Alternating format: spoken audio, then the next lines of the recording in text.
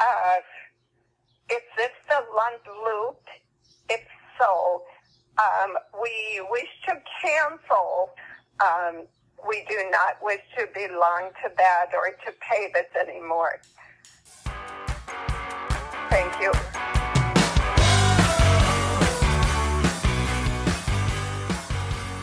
Hey everybody, welcome to the Lund Loop Podcast, the podcast where we talk about the intersection of markets, money, and life. And in a few minutes, we are going to talk about this week's markets. We're going to talk about SIVB and some of the hidden dangers in this current market. But before we do, I want to talk about something that happened to me this week. Look, I know I'm a very lucky guy. 7 days a week, I am able to sit down for dinner with my wife and my 2 kids. I know a lot of families don't have that option every week, but I do, and I'm very grateful for it. However, this Wednesday, before we sat down, my daughter said, "I need to make an announcement." And when she was done with her announcement, the first thing that popped into my head was a piece that I wrote on my blog almost 12 years ago. I should be ashamed to write this post, to be the guy that complains about having to pay taxes after he wins the lottery. But lately, I can't get over the feeling that I'm losing my little girl. The little girl that I never wanted. The little girl that I was afraid of having.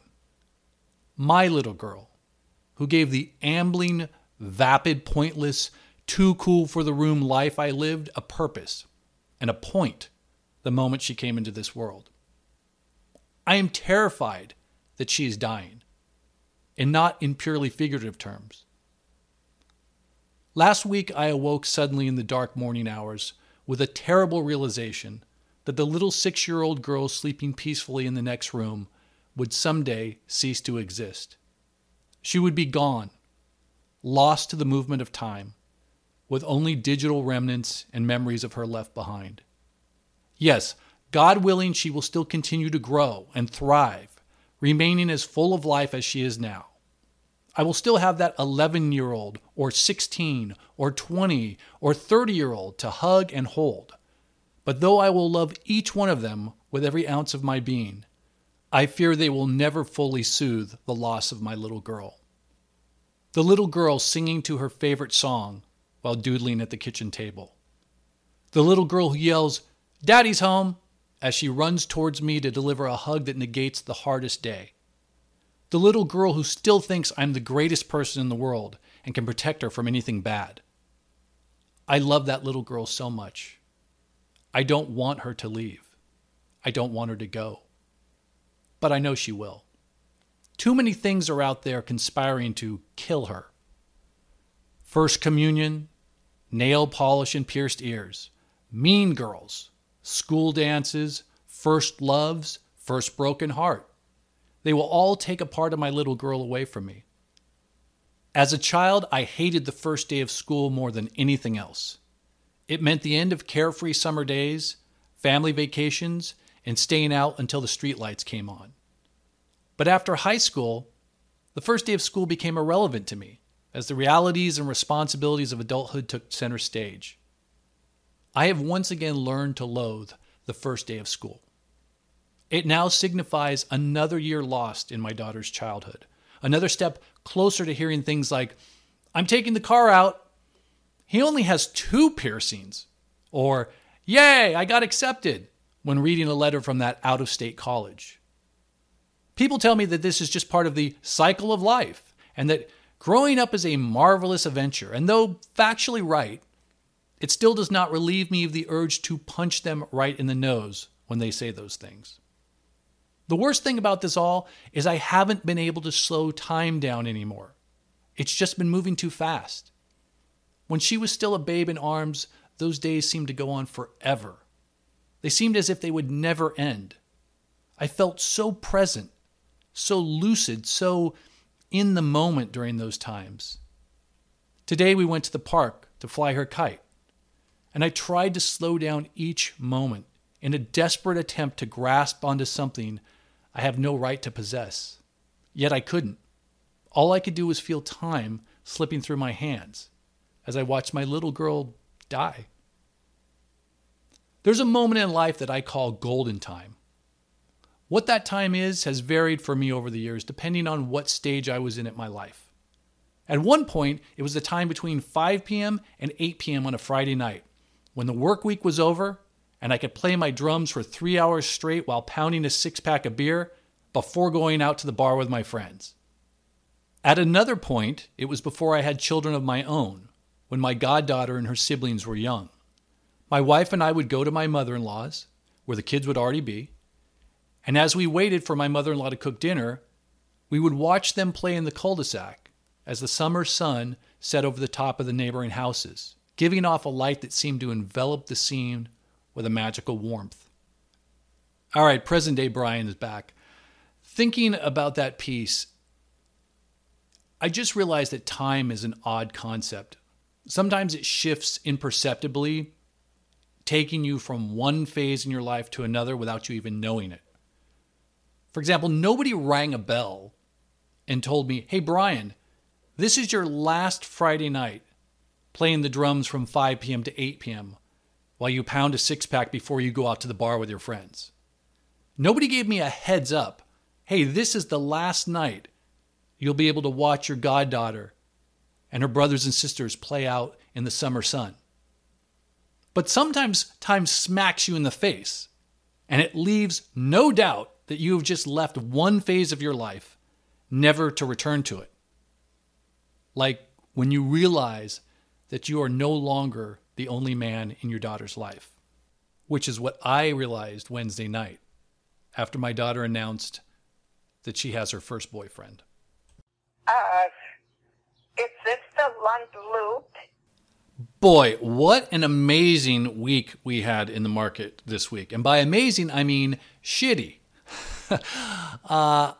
The market, life by definition, always has unknowns. We don't know what is going to happen from one moment to the next. However, some things are a little more unexpected than we thought. Going into this week, everybody was paying attention to Jerome Powell. He was going to talk on Tuesday and Wednesday. That was the focus. I don't think anybody had Silicon Valley Bank blowing up on their bingo card. For those that have been living with a dingo in Western Australia for the last week or two, Silicon Valley Bank came into this week right about 309. By the time it closed on Thursday, it was at 106. Pre-market on Friday, it was about 39, but they never opened it up, or I think they opened it up and halted it. I'm not exactly sure. Point is, it lost about 90% this week. Why is that a big deal? Well, it's a big deal because Silicon Valley Bank, as you might guess by the name, is home to hundreds of millions, if not probably billions of dollars worth of deposits from Silicon Valley startups. I read somewhere that somewhere north of 50% of all American-based startups bank with SVB. Another thing I read said 65%. All right, so unknown risk. Weren't expecting this risk coming into the week. Now, if we talk about this specific situation, there's a debate about how this is going to wash out. If you go to the Lund Loop Discord, we've got some really smart people in there.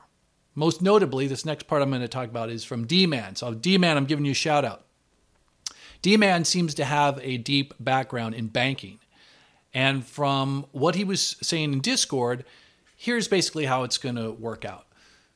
Silicon Valley Bank is not like a Lehman situation or a Bear Stearns situation in that this is not a problem about leverage. This is a problem of betting on short-term rates against long-term rates and having the yield curve invert, which causes a problem. So the long and the short of it is someone like a JP Morgan could come in, buy the bank, take those problematic assets, put them into their long-term asset accounts. They would have to realize a loss. I think I get this right. They have to realize a loss now, which would be about $20 billion. But they've got the balance sheet and the infrastructure to just hold those assets and wait. And it's only a matter of time before the yield curve flips and it's a profitable trade. It sounds like a perfect Jamie Dimon swoop in, buy it for pennies, and have a guaranteed profit. Okay, so that's one thought process of what could happen. The other thought process is, where there's smoke, there's fire, there's more issues that we don't even know about yet, and nobody's going to touch this bank. This bank is going to go insolvent, or it's going to need a government bailout. We just don't know. Probably by Monday morning, we will know one way or the other. But what we do know is this. We know that in the short term, there's going to be a massive liquidity crunch for these companies that bank with SVB and have their assets basically locked or tied up until we get some sort of resolution. So that's going to cause problems with payrolls, right? Meeting debt obligations in the short term. Now, VCs are pretty wily people. I'm sure they'll be able to figure out a way to get through this. But the unknown risk here is when you have situations like this, they generally create a shock wave of which we don't fully understand how it's going to play out. This may cause the already jittery world of M&A and venture capital to reassess the way they do business. It may have them be less aggressive in funding companies. It may cause them to pull the plug on companies. And we know what happens there. You get this domino effect, this contagion effect. So we're really not sure how this thing is going to play out. So that's a risk that we didn't realize coming into this week and that we still don't understand the depths of as we sit here. By the way, I'm not shedding any tears for venture capitalists, for M&A firms, for private money. These guys have been screwing with us for decades now. Look, I'm all into free markets and everything, but let's just be brutally honest here. Venture capitalists are portrayed as these great folks who are funding startup companies that are bringing fantastic technology and changing the world. And yes, maybe that is true. But venture capitalists are really lampreyish characters. Back in the olden days, which would be the 80s, when a stock came public, there was a really good shot that that company was going to have its hockey stick moment post-IPO. That's what you hope for. People would clamor to get shares in an IPO. People would try to bribe and wine and dine their broker. Brokers gave their best clients IPO shares because it was almost a guaranteed win. Take, for example, Microsoft. Microsoft went public in 1986. On a split-adjusted basis, their shares were 6 cents. And on that same split-adjusted basis by 2000, they were $37.50 a share. That was a massive hockey stick moment that the public markets got to participate in. That means you and I, individual investors, pension funds, 401ks, retirement funds, everybody's boat got lifted. The public's boat got lifted. Well, VCs and M&A firms, they saw that go on during the 80s and the 90s, and they said, we want in on that money. We don't want the public to have that money. We want to take those billions, trillions of dollars from being spread around to millions of people, and we want to concentrate that into a very small group. So they started raising these funds that were big enough to invest in companies and keep them from having to go to the public markets. And so what happens is they have this opaque system all along the way when they go from their seed rounds to their A, Bs, whatever they go up to. This is a world where there's not a whole lot of accountability. Nothing is marked to market. You can play fast and loose with valuations, post-money, pre-money. It's a very incestuous world. And then what happens is the IPO process, instead of being the start of the hockey stick, it's the liquidity event for the VCs, the M&A firms, the private money, these cloistered groups, these elites that make a lot of money and leave the public holding the bag. So I'm not too empathetic, too sympathetic to what's going on in the private money markets right now, because let's face it, they've been playing fast and loose for a long time, and especially fast and loose for the last 4, 5, maybe even more years. Ridiculous valuations on companies that have no products and no prospect of profitability. There's some people out there like my friend Howard Lindzen, like he's been calling these things out for the last couple of years. He's been saying that valuations are ridiculous. He's walked away from deals. He said, I won't invest in this deal because it's just ridiculous. So there are people out there that call it as they see it. But again, these folks are not hurting. And a little pain is sometimes good. Sometimes it causes people to re-examine the way they do things. Someone was online on Twitter today telling me that, well, this is good because, we need to change the way we do stuff. We need to change the way private markets work, et cetera. I said, they just don't change spontaneously.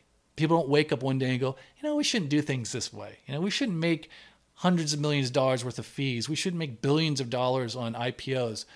The only way that things change like that is when they break and when there's a lot of pain. And maybe this is the beginning of that breaking and pain process that is going to, clear out some of the froth in private markets. All right, so end of rant. But there's another risk out there that nobody's really been talking about, or a few people have been talking about, but not the mass media. And it's called the Commitment of Traders Report. So the CFTC, which is the Commodity Futures Trading Commission, they regularly put out this report. They put it out each week that tells you whether speculative investors like hedge funds are net long or net short interest rate futures. And there was a hack, apparently, on the CFTC platform. And they have not been able to put out these numbers since early February. I think February 10th was the last time that we got a report. So without the CFTC data, we don't know what's happened since then. We don't know, have some of these positions unwound? Have they gotten bigger on one side or the other? And that's the real key, right? If they have gotten bigger on one side or the other and have yet to unwind, there's another unknown force behind the scenes in the markets that we may have to reckon with. This reminds me of something that happened about 3 weeks ago when I was on a Spaces. One of the participants on the Spaces was talking about a position they were acquiring.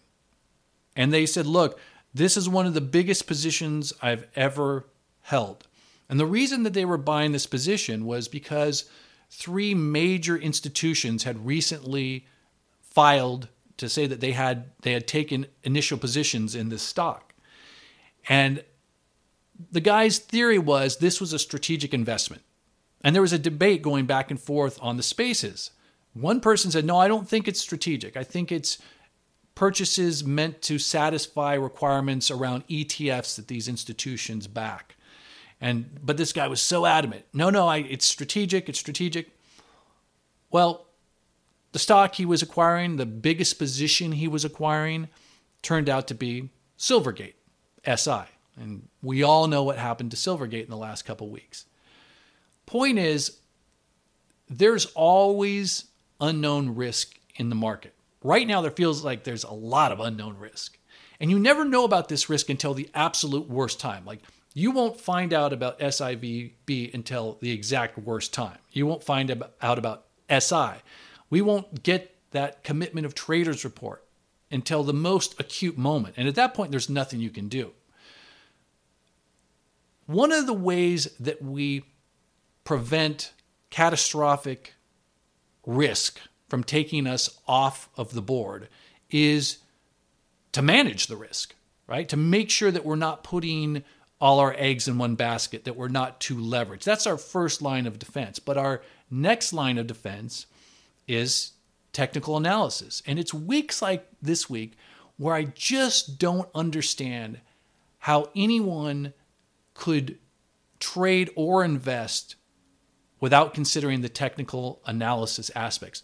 There were people on Thursday during the course of the day when SIVB was down 40%, 50%, even 60% near the end of the day. And what were they saying? They were saying, this is overdone. This sell-off is overdone. I'm going to be picking up shares here at 120, at 110, at 105. Well, I don't know what they were thinking the next morning when it was trading pre-market at 35 and they couldn't get out of their position. And I don't know what they're going to be thinking on Monday morning when likely someone comes in and buys the bank and wipes out equity holders.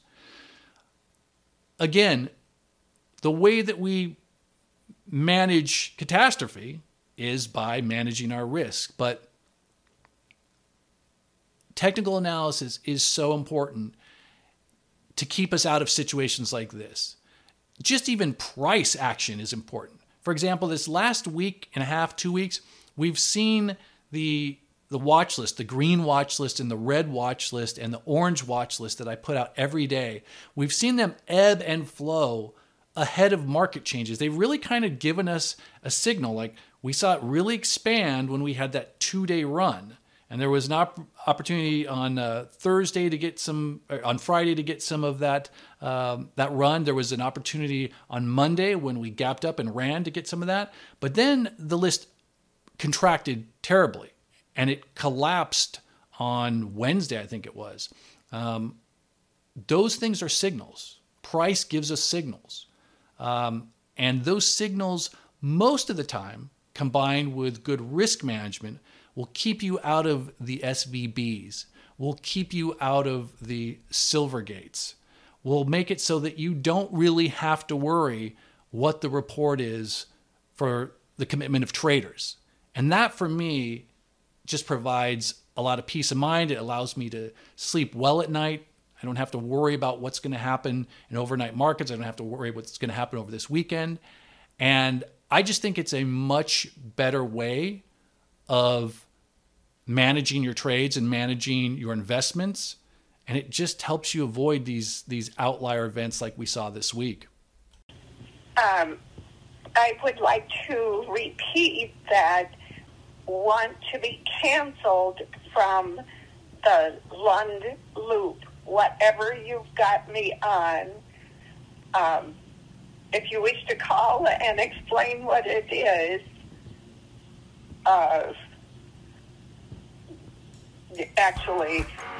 forget that. Well, that's it for this episode. If you got any questions, hit me up at Brian, Brian, @thelundloop.com. I'll see you next time. Bye.